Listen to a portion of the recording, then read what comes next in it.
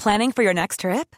Elevate your travel style with Quince. Quince has all the jet-setting essentials you'll want for your next getaway, like European linen, premium luggage options, buttery soft Italian leather bags, and so much more. And is all priced at 50 to 80% less than similar brands. Plus, Quince only works with factories that use safe and ethical manufacturing practices. Pack your bags with high-quality essentials you'll be wearing for vacations to come with Quince. Go to quince.com/pack for free shipping and 365-day returns. Hold up. What was that? Boring. No flavor. That was as bad as those leftovers you ate all week. Keke Palmer here, and it's time to say hello to something fresh and guilt-free. Hello Fresh. Jazz up dinner with pecan-crusted chicken or garlic butter shrimp scampi. Now that's music to my mouth. Hello Fresh. Let's get this dinner party started. Discover all the delicious possibilities at hellofresh.com.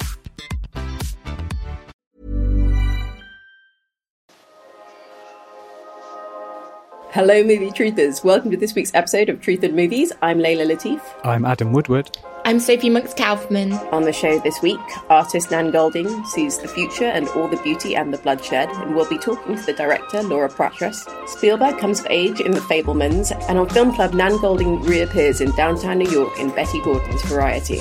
All coming up on Truth in Movies, a Little White Lies podcast.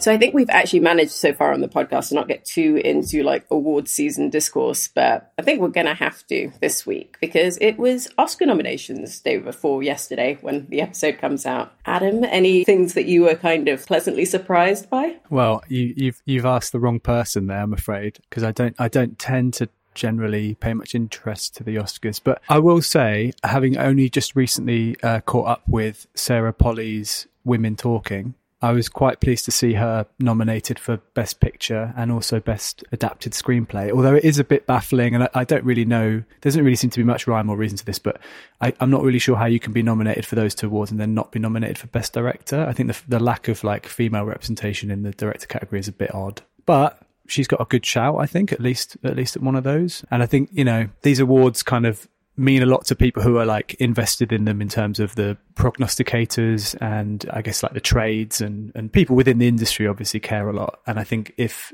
she wins something and it means she gets to make more films of the caliber of Women Talking, then I'm all for it. Yeah, I mean, Sarah Polley is really one of our great talents, and we haven't had a huge filmography from her. So if this kind of leads to loads more being greenlit, then, you know, all praise be the golden statuette of the Oscars. But yeah, we also have All the Beauty and the Bloodshed got nominated, which I think some people thought maybe it might be a bit too edgy. Sophie, I imagine that pleased you very much. Well, like Adam, I found it very difficult to feel any kind of way about the Academy Awards, even though I do rationally recognise that it can be a very, very good thing in terms of that filmmaker then being able to make more films. So for me, the sport is not so much the Oscars, but watching other people reacting to the Oscar news. And I'm like, wow, look at that. Vibes are kicking off online. People have views, their opinions. I see them. I just don't seem to have any myself. Yeah, I'm the same, I think. Yeah, I mean, I kind of find them more interesting in terms of what does this say about the current state of Hollywood than like, I mean, there's no notion to me that this is actually the selection of the best films, really, or the best performances. It's pretty arbitrary. But yeah, still devastated that Alice Diop's Saint Omer wasn't recognised. And yeah, Gina Prince Bythewood, clearly not happy. She's been tweeting up a storm about the disrespect that black women get. Yeah. So The Woman King, which I must admit I haven't seen, I thought when that came out, the kind of hype around that film suggested it was gonna kind of like sustain that momentum. So I've actually found it really interesting that like films which are sort of, you know, whether or not audiences see them, like the films that have the kind of critical backing and the sort of, you know, industry backing, I find it interesting how sometimes they just kind of drop off a cliff when it comes to within a few weeks or months of the actual ceremonies. And like on the flip side of that, how suddenly something out of nowhere, I mean, like Coda last year was a good example, right? But even this year, sort of Andrea Riseborough and that whole bizarre campaign to get her nominated for a film like no one's seen, but you know, which I guess a few people reviewed quite positively. But that I find a really interesting thing. Like, I mean, it's all just a big game basically, isn't it? Yes, and actually Layla's point I think is very astute about what it says about contemporary Hollywood. And I think it's very interesting, actually, that All the Beauty and the Bloodshed has been doing so well from its birth at the Venice Film Festival till now. I guess it's that kind of, in the same way that people respond to Ruben Östlund films that pinion the wealthy by being like, ha ha ha, we're in the joke, therefore we can't be responsible. I think it's a similar thing, even though it's such a different type of film with All the Beauty and the Bloodshed. It's like, oh my God, we like totally sympathise with these poor victims of like American injustice. We therefore are the good guys. So I think there's an element of that, like kind of, in a way it makes you feel good to root for these plucky underdogs. And so maybe that's like part of its appeal to the Academy voters. This is mere prognostication. Yeah, but then you get something like She Stared about the Harvey Weinstein investigation. Again, the film I haven't seen. I assume that would do quite well at this sort of thing in a sort of self-congratulatory, we got rid of him, look at us, we solved the problem. But maybe it was a bit too close to home. A lot of those voters will have worked with Weinstein. I was going to say, yeah, a bit too close to the bone maybe. But I think Sophie's right. There's a kind of like altruism in Hollywood which tends to kind of prevail in these situations, and you get people wanting to kind of put something on a pedestal, which, you know, in this case is fully deserved, but something that kind of reflects well on the voting body, I think, is always in with a shout. Yeah, exactly. Like good PR. It's good PR to root for this film, and we would know. We put it on our cover. Yeah, exactly. I'm not surprised that kind of The Fabelmans has done so well, because I just think that there is an element of like people wanting to be like, oh, aren't the movies grand? Isn't this this incredible business that we're in, that we're providing for the world? But yeah, we'll get on to whether or not that's any good very shortly. Join our community of film lovers by becoming a Little White Lies member. You'll receive exclusive perks and an insider's view into the world of Little White Lies while directly supporting our independent film journalism. Search Little White Lies membership via your search engine and click through to our Steady HQ page for a detailed breakdown of the plans. Now on to the movies.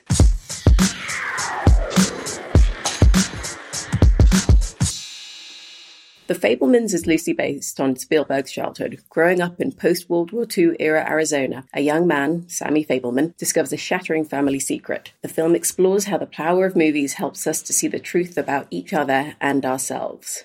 So, Adam, like, I think a lot of the Fabelmans depends on, like, you have to buy into the myth of Steven Spielberg as being this, you know, great artist, great director. Is that your relationship with him? Well, I don't know that that's a myth. But I see what you mean. I mean, I think you have to kind of be invested to some degree, even though he and Tony Kushner, his co-screenwriter on this film, have sort of ostensibly distanced Spielberg from the characters by kind of calling them the Fabelmans, and that there are elements of like artistic license in telling his own story. But no, I think it depends really how much you're kind of invested in like latter day Spielberg, looking and revisiting at his own career from this perspective, because I mean, pretty much since Ready Player One, has been reflecting, I guess, on his own legacy. I mean, that film is very much like, look at all this stuff I've made and look at how it's being recycled and manipulated and put into these other contexts. And I think that's very much like an artist kind of grappling with his own legacy. And he is, you know, in the sort of twilight of his career. And I think The Fabelmans feels like a film that could only be made by someone with the distance from that part of his own life, but also just the legacy and the sort of amazing career that he's had like behind him.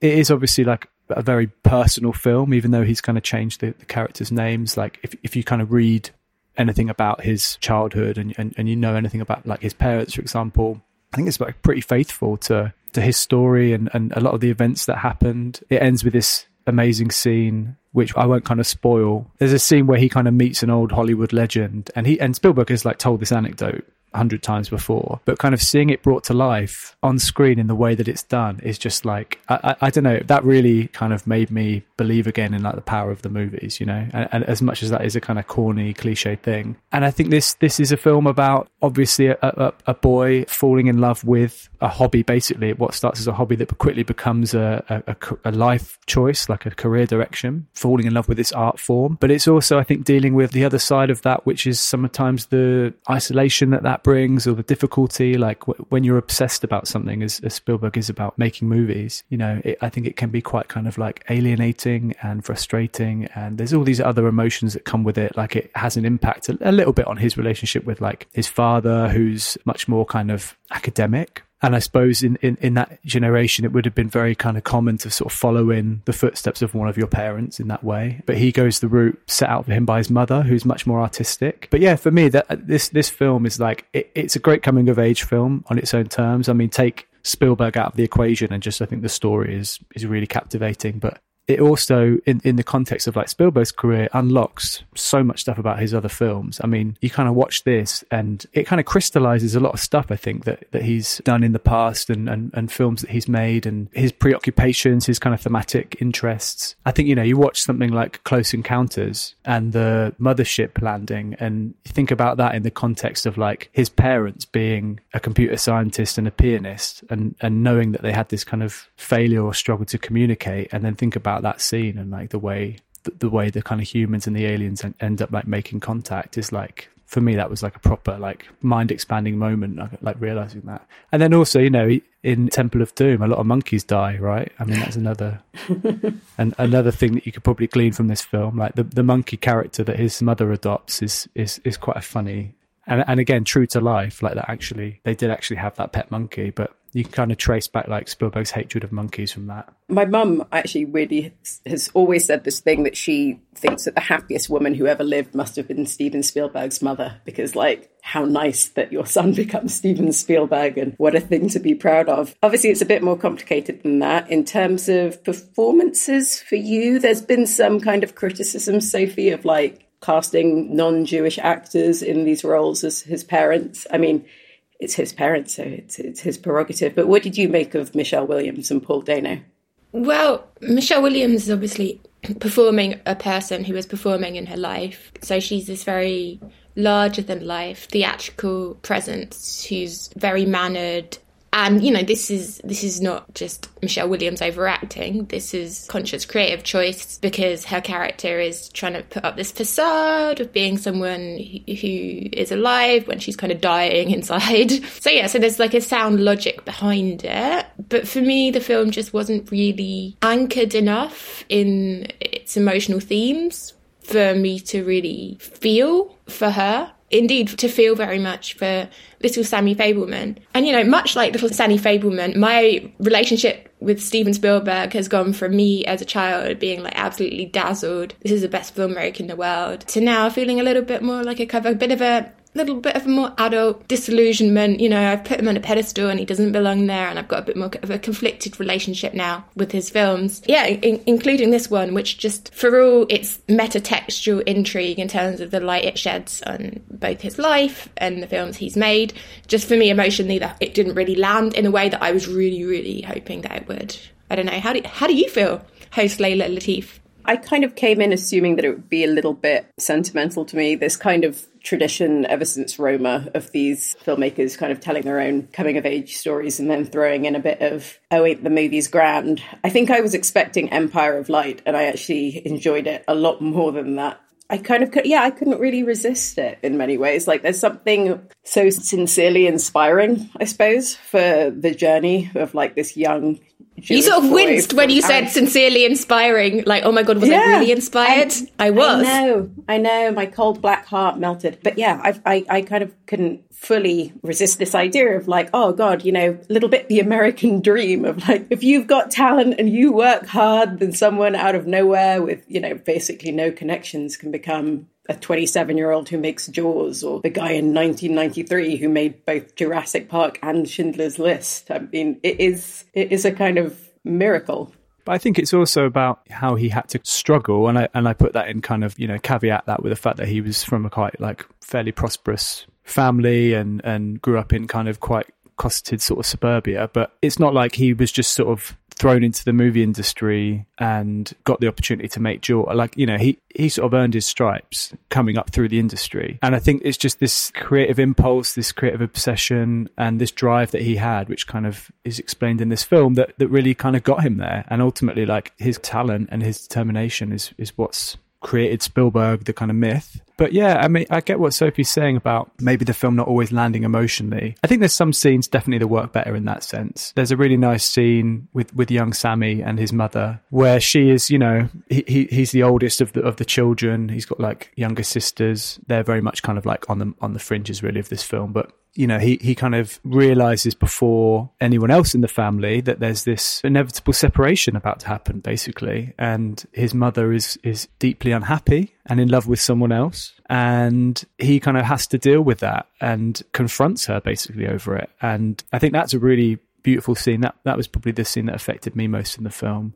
And then there's a really great scene later on where Sammy's kind of made a film to show at his high school prom, and there's a sort of classic jock character who has been kind of bullying Sammy throughout. And he, even though Sammy shows him in this like amazing heroic light up on screen, this character becomes very uncomfortable with that. And I think that was just a kind of like quite a revealing and intriguing little tidbit of like the relationship between an artist, a filmmaker, and the people that they choose to put up on screen and how they choose to portray them. And that told me quite a lot about Spielberg's trajectory and his skill, basically, because he's kind of manipulating a situation to paint someone in a super positive light, but there's always this sense of like he's kind of doing it to get one over on him in his own way. I just found that quite a kind of clever and, as I say, intriguing moment. That was actually one of the most interesting scenes in the film. And I realised I only half answered Layla's question because you asked about Michelle Williams and Paul Dano. And Paul Dano gives almost the opposite type of performance to Michelle Williams. It's incredibly buttoned up, incredibly restrained. And he gets his moment, which is another one of the film's strongest scenes, like right towards the end, which is like quite painful in a way because it's just,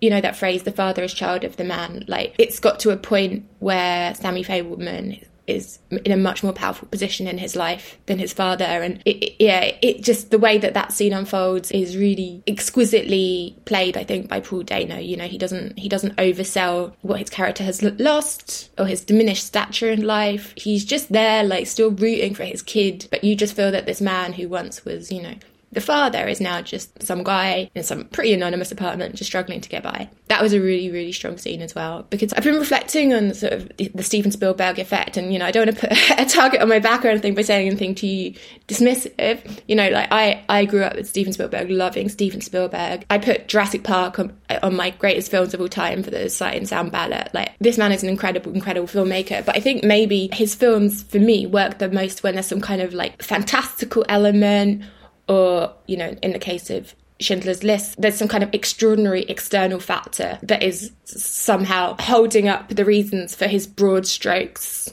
type of emotional storytelling. And I think in something that's a bit smaller, like a domestic drama, somehow all those notes don't come together for me. But there were still moments in The Fabelmans that really, really were, like the two we just discussed. And also the opening stretch where tiny little Sammy Fabelman goes to the cinema for the first time and sees the greatest show on earth, and then comes home and then is given a train track. All this stuff that is like Spielberg, you know, working with these huge themes, that's where he knows exactly what he's doing. I feel that he's not necessarily the guy to go to for like the domestic miniature.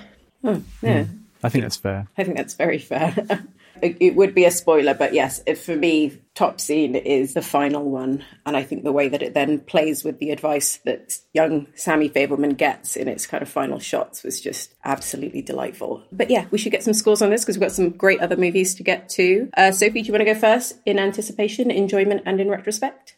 Yeah, see, I think one of the reasons I was underwhelmed was I came to this like expecting to see another one of my favourite Spielberg films ever. So I came in with a big 5, and then it was a bit of a 3 for me. And then afterwards, I slumped out with my 3. Adam, what about you? I was slightly more anticipating this with a bit more skepticism, maybe. I think probably a 3, and that jumped to like a 4 and probably a 4 in retrospect. And Sophie mentioned that scene that opens the film with a very young Sammy trying to recreate at home the train crash from The Greatest Show on Earth. And the first film I saw at the cinema was Jurassic Park, and I distinctly remember going home and playing with my little toy dinosaurs. And not that led to any kind of great love of like filmmaking, but I think there's something there that is a universal feeling of that first experience and that kind of formative falling in love with the movies. And you know, yes, it's corny and schmaltzy, but that got me. I'm a sucker for that stuff, so definitely kind of 4s for the But hold up, Adam, can I just check, for the good of mankind, you're not working on some kind of dino theme park, are you, currently? Not currently, no. All right. But I wouldn't rule it out. Okay. Maybe this has rekindled my my childhood obsession. Okay, Layla, we need eyes on Adam at all times. Okay, yeah. Everybody keep your dinosaur fossils to themselves lest you extract some DNA and wreak havoc. But yeah, I think actually one of my first was also Jurassic Park. And I remember it came out, back then they used to come out so much longer after they were out in America. So the build for Jurassic Park coming out was so huge. And yeah, I think I had quite a similar moment to young Sammy Fabelman too. And how far the mighty have fallen. Look at the state of the current blockbuster. Look at the state of the Jurassic Park films. Crikey. Yeah, but I am probably with you, Adam, at about a 3-4-4. I think also those last few moments kind of saved it for me. I just found it kind of so irresistible to kind of not be quite inspired. And my dark, cynical heart wanted to feel good, and it did. But yeah, we should move on to a slightly more difficult subject. But before that, Little White Lies editor David Jenkins had the chance to talk to All the Beauty and the Bloodshed's director, Laura Poitras. Better yet, he got to talk to her just a couple of hours after she learned of the film's Oscar nomination. So you can enjoy that chat now.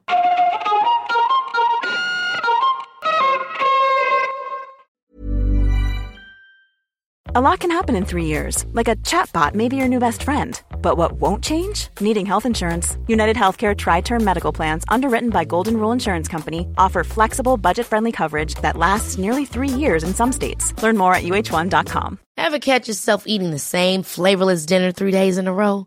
Dreaming of something better? Well, HelloFresh is your guilt-free dream come true, baby. It's me, Keke Palmer. Let's wake up those taste buds with hot, juicy pecan-crusted chicken or garlic butter shrimp scampi. Hello Fresh. Stop dreaming of all the delicious possibilities and dig in at HelloFresh.com. Let's get this dinner party started. Many of us have those stubborn pounds that seem impossible to lose, no matter how good we eat or how hard we work out. My solution is PlushCare. PlushCare is a leading telehealth provider with doctors who are there for you day and night to partner with you in your weight loss journey. They can prescribe FDA-approved weight loss medications like Wegovy and Zepbound for those who qualify. Plus, they accept most insurance plans. To get started, visit plushcare.com/weightloss. That's plushcare.com/weightloss. The first question I want to ask you is more of a general one about your instincts as a non-fiction filmmaker in particular. And when you're making movies, have you sort of developed an instinct for knowing when you have found a subject or a protagonist worthy of a treatment, of dedicating so much time and energy to? Yeah, I do feel like, having made several films, that there is a certain common feeling that I have when I know that it's the right film, which doesn't mean that it makes the film easy, but there is a kind of obsession. And I felt that with every film that I've made, just like so drawn into the people I'm documenting. And most of my films have an element of following something happening in real time. And so in a way, the drama, I'm experiencing the drama as I'm making the films. And I'm experiencing it through the eyes of the people that I document and who trust me. And that the feeling that I have is the feeling that then I try to translate for the audience. So if I'm not feeling all those things, excited, moved, scared, then I would have a problem. Yeah. Right? Most of my films do look at people who are at some kind of a historical crossroads, and they're agents in those moments. They're not bystanders, they're not opinionators, they're like people who are doing something. Mm-hmm. And that something is in many cases leading to really meaningful change.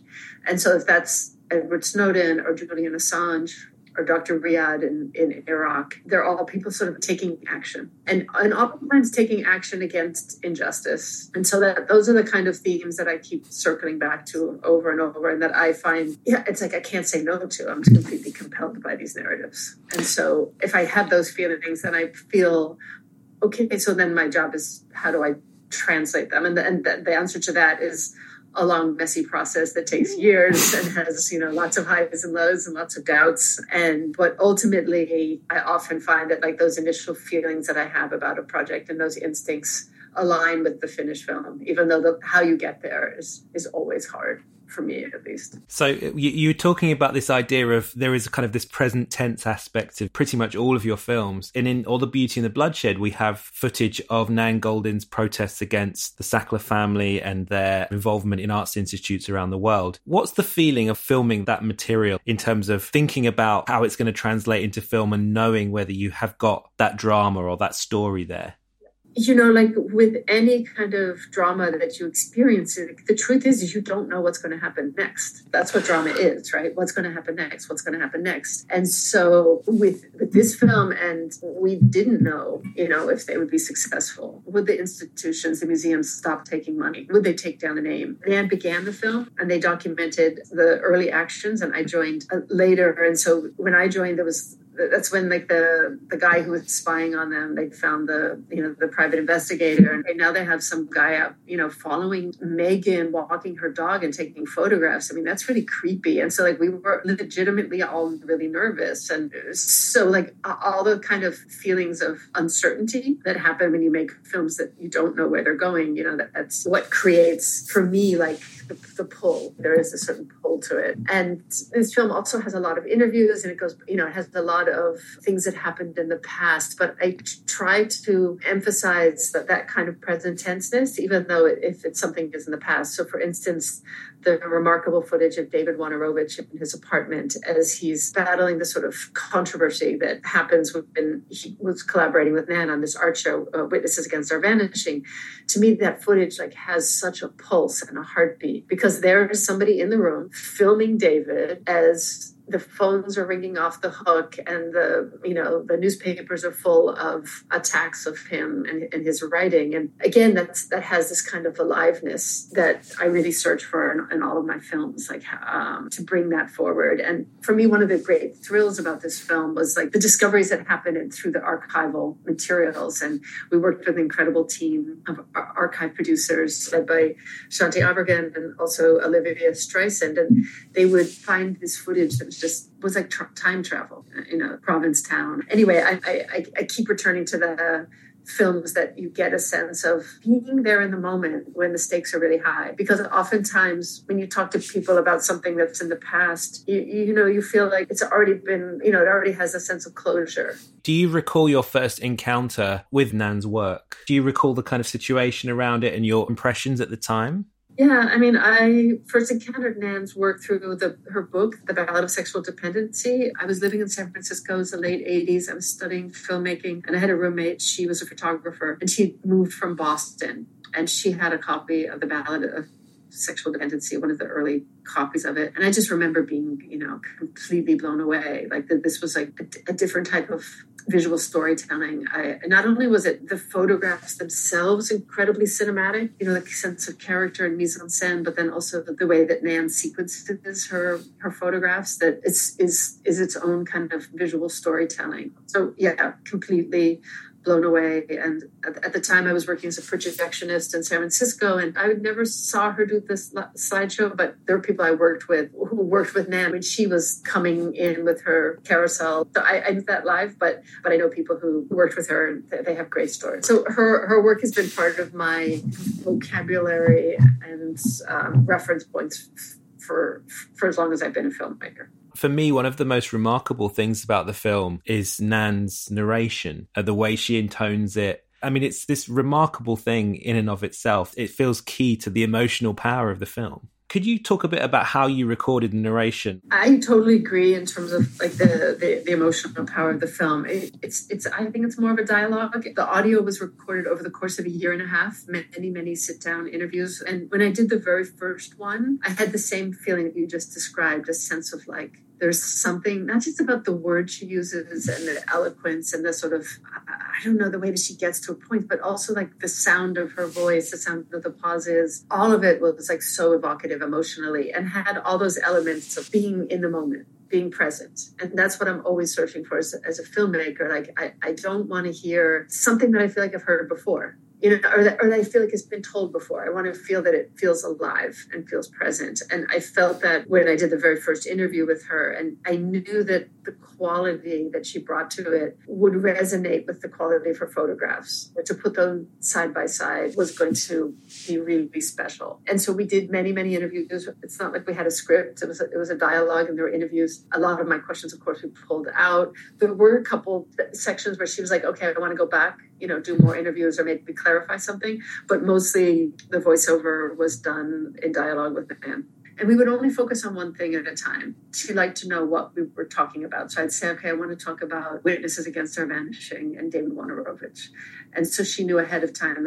And so that allowed us to be like really get into minutia around that history and maybe find new vocabulary to talk about it. I think one of the dangers as a filmmaker doing interviews is people have the narrative that they've told before, and then they repeat the narrative. And I don't know why I use this metaphor, but because I'm not a skier, but like if the tracks are already there, you can go to the tracks that, like that have already been laid, or like you could go someplace where there are no tracks, and like how can we go to the place where there aren't tracks? That maybe feels a little bit more scary. Well, thank you so much for your time, Laura. And congrats again on the nomination, and let's fingers crossed for the victory. It's great to be in the UK, and I just want to do a shout out to like the museums, because it was the UK were the first to stop taking Sackler money. So the National Portrait Gallery and Tate, they led the way. So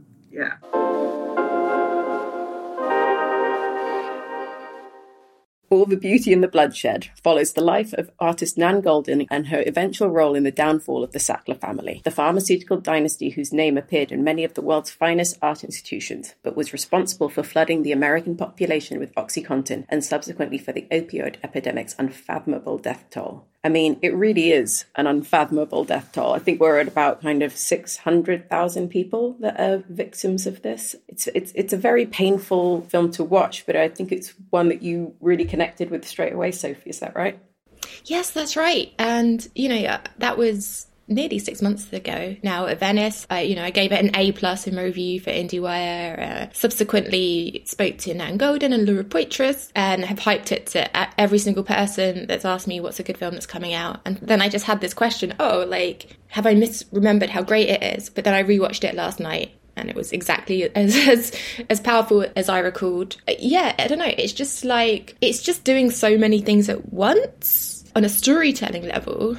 And yet somehow it is also incredibly coherent emotionally. It's got this arc, and its emotional coherence is somehow also enriches storytelling, because it's the grief that is within it is like a way of paying respect to all the people that have died in the opioid crisis, preventable tragedies, and also to Nan Goldin's sister Barbara, to whom the film is dedicated. So I think that's why I think it's such a monumental achievement, the fact that it tells so many stories. It tells the story of Nan Goldin, of her childhood in suburbia and how she lived in various queer communities and then came to be an activist for a group called PAIN. It also tells the story of the ACT UP protests when people were dying of AIDS in the 1980s. And it tells the story of the communities that Nan belonged to. It tells so many different stories at such an interesting pace, and it also tells the story of the rise of the Sackler family and how they made their name in reputable circles by artistic donations, and until recently lots of art galleries across the world bore their name, but simultaneously through their company Purdue Pharma they distributed OxyContin to America, and they not only distributed it, they marketed it. Poitras finds this advert where you have a doctor being like, guys, you're all worried about taking OxyContin because you fear it's addictive, but don't worry, it isn't. So, the absolute impunity of their behaviour, the film is full of grief, but also fury. And it really exposes the Sackler family. So it's got all these different elements.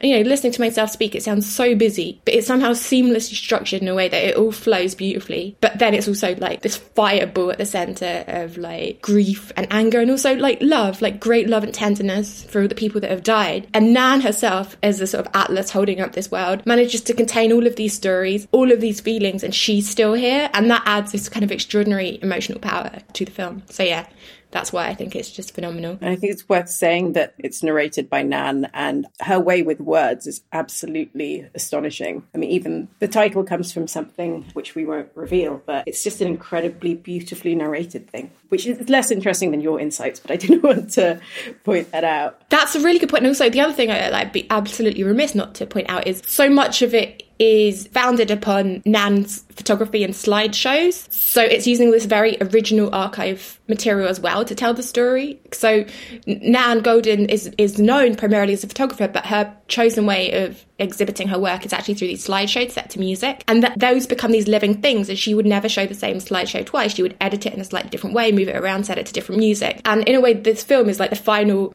form of this constant process of re-editing, because it itself it's not just the slideshow of the film, but the slideshows are very prominent in it, and so you have all these extraordinary works of art within this bigger work of art. So there's just so much artistry to it, and like her photos are so raw, and they just take you back to these people and places and you get these little glimmers for like a split second as you see them on screen of these people who recur in photos, and you're like, who are they? What became of them? So I think there's just so much life force within it. But at some point I will have to stop raving about how great it is and let Adam speak. Well, I think you said the phrase preventable tragedies earlier, which is like, I suppose to sort of link it to The Fabelmans, that is like the through line of the film, really. And the way I think that Nan and Laura weave in the story of her own family and the preventable tragedies therein is just amazing. And actually, Sophie, I wanted to ask you, seeing the film at Venice with the big audience like you did, I watched this on a kind of link at home, so it was a very different experience. But what was the kind of reaction? What was your reaction when the title of the film was kind of revealed or put into context in the film? I felt it in my heart. Like the room didn't gasp or anything, but it is a quiet moment. But it's certainly it just brings everything together in a certain way. Yeah, because it's already a great title, but then you see where it comes from, and it just it hits even more. Yeah. Not a dry eye in the house. What I observed, it really is, it's such a difficult life that she's lived. There's been so many disappointments. She's had to fight so hard for just as respect as an artist, to be taken seriously, and then to live through all of those people, all of your friends dying in the AIDS crisis, and then to have to face a second one within a lifetime. She's dealing with, I think, a kind of an unspeakable level of pain, and that gets channeled into this beautiful art is even more inspiring than The Fabelmans, I suppose. Yeah, I mean, it is inspiring because she never plays the victim, and this isn't a film where it's like, you know, looking back at a great artist's legacy, like someone you may have heard of or someone's photography you might have seen somewhere in a gallery, and you know, it's not just kind of like, oh, this was their life, these were their struggles. It's like it's the story of someone who's continually reinvented themselves and found a purpose, and the fact that as Sophie said, she's still out there doing it, I mean, it kind of leaves you reflecting on like what the important things are in life and the world, I guess, more generally. And I went to something at the V&A in London recently, and they've got like the Sackler Garden still there, like the name is still there, and you know, do they? Yeah, and they go through the various institutions which have kind of now taken the name off, and they kind of the film sort of bookended by them doing a protest in MoMA in New York, and it kind of makes you think about those institutions. And I just think Nan's story, aside from like all of the amazing stuff she's captured in her work, and I just think her story as someone who's like continually fought for what she feels is right in the world, and the way she's like always maintained that sense of purpose is like the most inspiring thing about it. Yeah, and coming back as well to Layla, you said, you know, she narrates it, and I think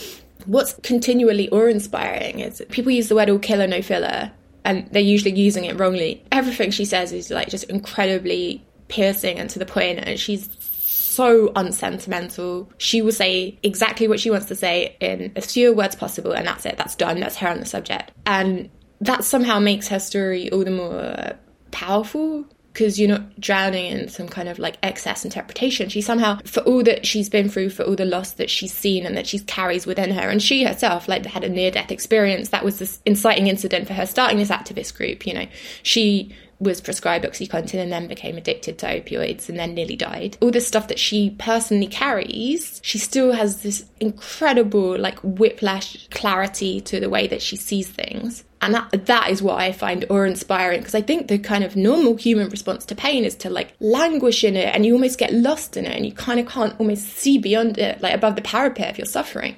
And she kind of can. I'm like, that's amazing, but also in a way that intensifies the burden, because she can see the sort of the world around her, the inciting incidents. She can see that like all these people didn't need to die, and she can see that this family, the way that they've conducted their obscene need for profit, that, you know, they have profited from people's deaths, and she can make those links and she can make that case. And so she you know, this, and I don't want to just be like, oh, this is all Nan Goldin, because I think, you know, Laura Poitras's storytelling is incredible. And also Nan Goldin herself says that, you know, the reason she's even been able to survive, even from like childhood, has been friendship and community. And, you know, she obviously has cultivated that around her. But I think she's the organising principle behind the film. Like Laura Poitras has said that so much of her filmmaking has been about just kind of reflect something of who Nan is and how Nan is. So I think it's just like that personality that she has and that presence that she has is kind of the thing that gives the film its presence. If our listeners wanted to find out more about Laura and Nan, perhaps in the form of an interview in a trendy independent magazine, where might they go? Oh, wow, now you really asked a head scratch. I'm going to need a moment to consider that. But wait, yeah, gee, now that I think about it, I guess Little White Lies magazine, the most recent one. Say, Layla, what's the cover film for that one? Oh, wow, just some documentary that got a little bit of Oscar buzz. We don't know where from. Maybe Gwyneth Paltrow and Kate Winslet backed it. Who knows? But I mean, it's an amazing thing that you got to speak to Nan Goldin for the magazine, because I think she's revealed a lot in this that she's never really spoken about before, with, you know, things about her family, things about sex work, and, you know, so she's not doing a huge amount of press. So, but I was thrilled that you got some one-on-one time with her. Oh, Layla, I did, but like, I was incredibly intimidated. I cried before and afterwards, because she is so no bullshit. And it's like, it's not that I think I'm a bullshit person, but like, I've got there's some killer, but there's certainly a lot of filler. And I'm like, how's that going to go down with Nan? How's Nan going to react to my filler? Probably not well. So it's quite nerve wracking. I don't know. I think something that immediately after the interview, I was like, oh, of course. Like, to my mind, she's this like a formidable individual. And I was like almost approaching her like a rock star. And the moment I started talking to her and I could feel this like prickliness and guardedness, I was like, no. She's like a very vulnerable person. She's a person who's like worried about her image because she's an outsider artist for all intents and purposes. She's been marginalized from society for all of her life. And, you know, she herself doesn't feel like a rock star. She feels like someone who has to be like quite cautious. So yeah, we had a decent conversation, but immediately afterwards I was like, I should have approached that in a totally different way. I should have started it by like really kind of showing her that I understand where she's coming from and her work and stuff. But it's something that's quite easy to do as a consumer of art, even though they're telling a story that reveals how vulnerable they are to you, that they've kind of done something incredible. But yeah, like speaking to her, I was like, no. This is someone whose trust you really got to earn, and understandably so. So yeah, it was like, I still would advise people to read the interview because, you know, she's Nan Goldin, she gives good answers. But I wouldn't say it was my finest hour as an interviewer. Well, I think even your mid-tier is most people's absolute finest hour when it comes to interviewing people. No, and it's an amazing new issue, and I absolutely loved both of your interviews in it. But yeah, let's get some scores on this. I imagine they were going to be pretty good. Adam, do you want to start? Sure. Well, I think maybe a 4 in anticipation. I wasn't as familiar with Nan's story.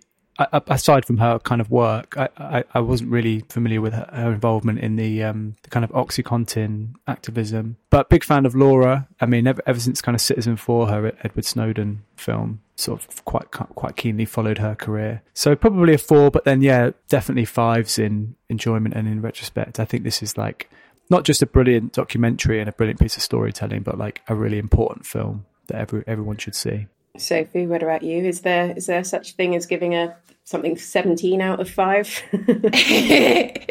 17s across the board. No, 4. Like I like Laura Poitras, but I had her down as sort of almost quite a cerebral director, quite a sinewy director. And for me, cinema is at its powerhouse best when it's also got this great emotional power to it. So yeah, I was like absolutely blown away. So then it was 4, 17, or if I must, 4, 5, 5.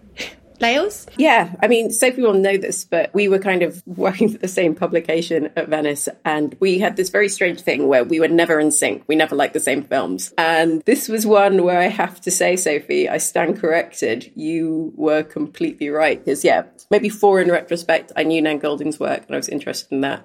3 in enjoyment. I thought at the time watching it, I was clearly just exhausted and tired. And I was like, oh, I think this is all a bit much. And I like the Nan Goldin stuff. I'm not so interested in other elements. And I was wrong. 5 in retrospect. I've rewatched it twice since.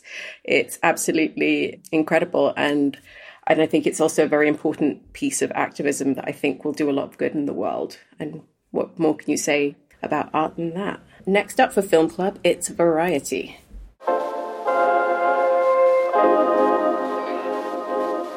Christine takes a job selling tickets at a porno theatre near Times Square. Instead of distancing herself from the dark and erotic nature of this milieu, she develops an obsession that begins to consume her life. So, Adam, back in downtown New York, the world of Nan Goldin. Nan Goldin is also in this film. Is this your first time to Variety? It is, yes. Must admit, this was not a film that was kind of on my radar previously.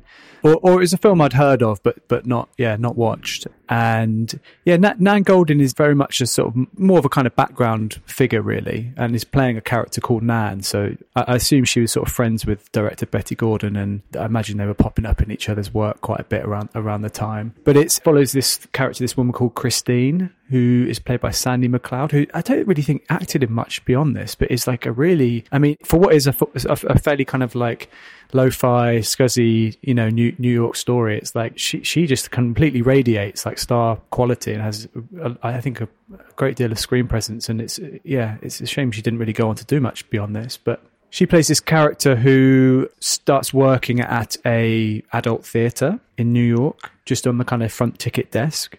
And it follows her initially. She has funny little verbal sparring sessions with Luis Guzman, who are very young. I think his first ever screen role, Luis Guzman, who kind of manages the porn theatre, and he's very funny. I mean, makes you wonder if this is the reason PTA cast him in Boogie Nights, because the kind of Luis Guzman like pornographic cinematic universe has kind of expanded out from there. But yeah, he's very funny, and she becomes fascinated in this older male character who appears every so often at the theatre and shows an interest in her. And then it just follows this kind of very intriguing story of her trying to track him down, essentially, and find out who this kind of mysterious man is. And we never quite do. It's a very kind of ambiguous film. I think you can kind of read a lot into it. And it's one of those films that really has, like, as I said, wasn't really massively on my radar, so I don't know if it has a reputation beyond kind of my sort of ignorance, but it feels like a film which, on the surface, you would think is just a kind of, it's one of those films of the era where it maybe follows a character, but not a lot happens. It's a bit more of a kind of textural thing, but it's actually like, as a kind of piece of like screenwriting, it's a really tight like thriller. I mean, there's shades of like Brian De Palma in there, definitely gave me that kind of vibe. But I love, just first and foremost, I just love how it captures this bygone era. If you look at films from that period, particularly this and something like Susan Seidelman's Smithereens, which again is like this great portrait of like the New York punk scene and follows female character. It's like, it's just a nice kind of time capsule piece, I suppose, and it takes you back to that era where things weren't necessarily better, but they were maybe more interesting. Yeah, it wasn't a film that got a lot of praise at the time, which seems apt given that like so much of what these downtown artists were doing at the time was not being taken seriously. But Sophie, do you think this is actually kind of a underappreciated masterpiece? So actually, I saw it at the cinema in 2017. I just looked it up. It was because I saw it at the Barbican, and it was this season called The Grime and the Glamour, and it really made a lasting impression on me. It's got this kind of fever dream quality. It's like a little bit heightened, and it also has the kind of like eroticism, slightly fantastical eroticism of like an Anais Nin story. But also, it totally does have that Brian De Palma thriller element, and it's got almost like that Scorsese's After Hours, just someone going on this sort of adventure through the New York street nights, and like, are they ever going to make it back to themselves? Maybe, maybe not. So it is very, very atmospheric, and it was great to see at the cinema because it's beautiful in a really scuzzy way. It's like all the neon lights of downtown New York. So much of it is just either in the streets or in the porn theatre where she works, or the bar where Nan Goldin works. I think it's called Tin Pan, and that's where she really did work. And so I think some of that stuff that's filmed there is quite, if not verite, then just riffing on the kind of the real dynamic that would happen all the time. On one level, it is just this woman sort of stepping into this other version of herself, and there are these two like pretty incredible scenes where she's got this quite straight edge boyfriend who's a journalist, and he'll just ask her a normal question, and apropos of this, she'll just describe in vivid detail like an erotic scenario. One of them features a woman making love first to a snake and then a tiger, and all the way he'll just be sort of like standing there stony face, and she'll just be like getting more and more into it, just really laying on the detail. And in that particular scenario where she's describing having sex with like this situation where a woman has sex with a tiger, he's playing pinball. And there's just something about the combination of like a man being told like fantastical erotic short story and him also just like very focusedly playing pinball that is just like absurdly brilliant. And so yeah, there'll be like long stretches that are quite dialogue free and that are just observing her living her life in Europe. But then there'll be, you know, these kind of like quite surreal exchanges. And I think Nan Goldin functions within it almost as like the kind of mother superior of the gutter or something. Like, you know, she's just there, like she's caring, she's just, you know, leaving messages on Christine's answer phone being like, dude, are you okay? So yeah, it's like, yeah, it's just like, I think it's like quite a fever dream type film, and it's just very, very atmospheric. And I think it does have some cult standing. Like I know, like, you know, it played at the Barbican, but I know it also plays at repertory cinemas in New York sometimes. So I think it's like a sort of countercultural gem. Oh, countercultural gem. Let's put that on the poster. That kind of sums it up so brilliantly. But yeah, before we wrap up, we've got our new thing that we do, which is we're going to end with you guys giving us and the listeners some recommendations that aren't movie related. So Sophie, do you want to go first? What is the non-movie thing that you would advise people seek out? I mean, it's not cheating, but it is movie adjacent in that this is a woman that Adam's already mentioned, who's kind of primarily known for the movies. Sarah Polley's book, Run Towards the Danger. Sarah Polley, who Adam mentioned in connection with her new film, Women Talking. She's actually also an extremely gifted writer.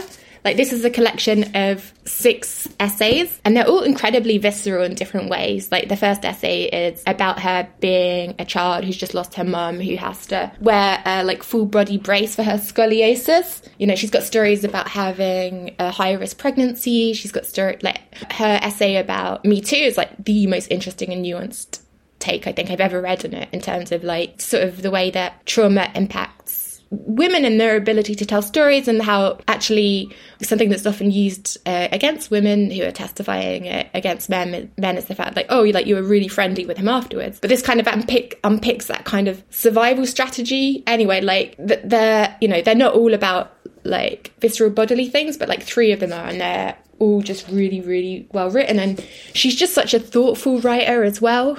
Like, there are no hot takes in there.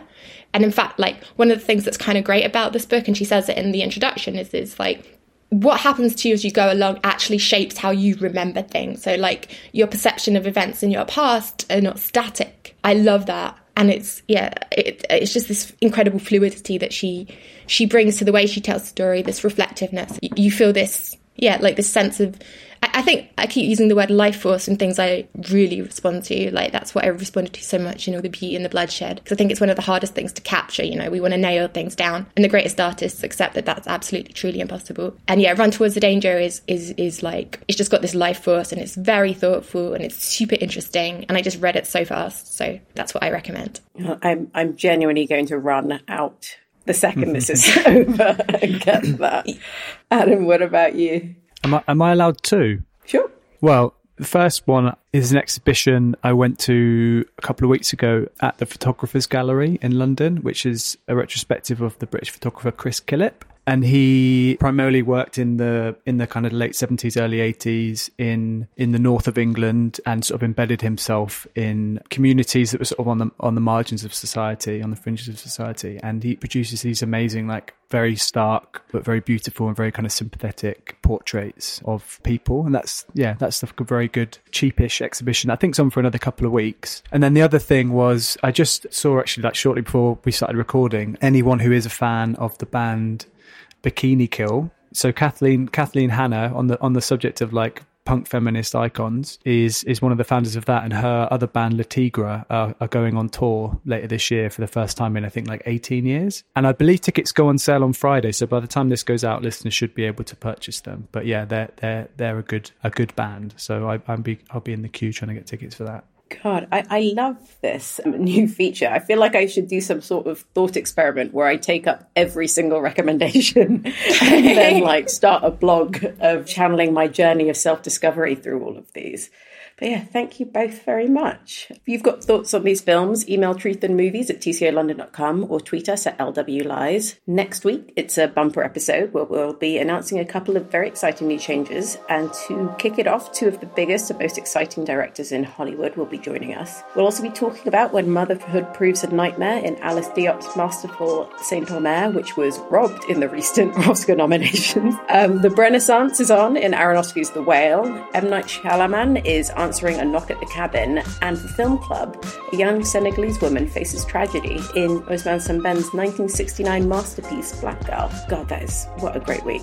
Thanks so much for tuning in. And if you enjoyed the show, please leave us a review and subscribe wherever you get your podcasts. Truth and Movies is hosted by me, Layla Latif, and my guests this week were Adam Woodward and Sophie Muntz-Kaufman. The podcast is produced by TCO London and edited by Bob Stankus.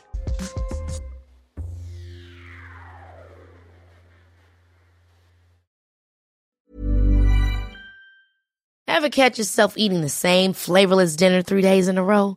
Dreaming of something better? Well, HelloFresh is your guilt-free dream come true, baby. It's me, Keke Palmer. Let's wake up those taste buds with hot, juicy pecan-crusted chicken or garlic butter shrimp scampi. Hello Fresh. Stop dreaming of all the delicious possibilities and dig in at HelloFresh.com. Let's get this dinner party started. Planning for your next trip? Elevate your travel style with Quince. Quince has all the jet-setting essentials you'll want for your next getaway, like European linen, premium luggage options, buttery soft Italian leather bags, and so much more. And is all priced at 50 to 80% less than similar brands. Plus, Quince only works with factories that use safe and ethical manufacturing practices. Pack your bags with high-quality essentials you'll be wearing for vacations to come with Quince. Go to quince.com/pack for free shipping and 365-day returns.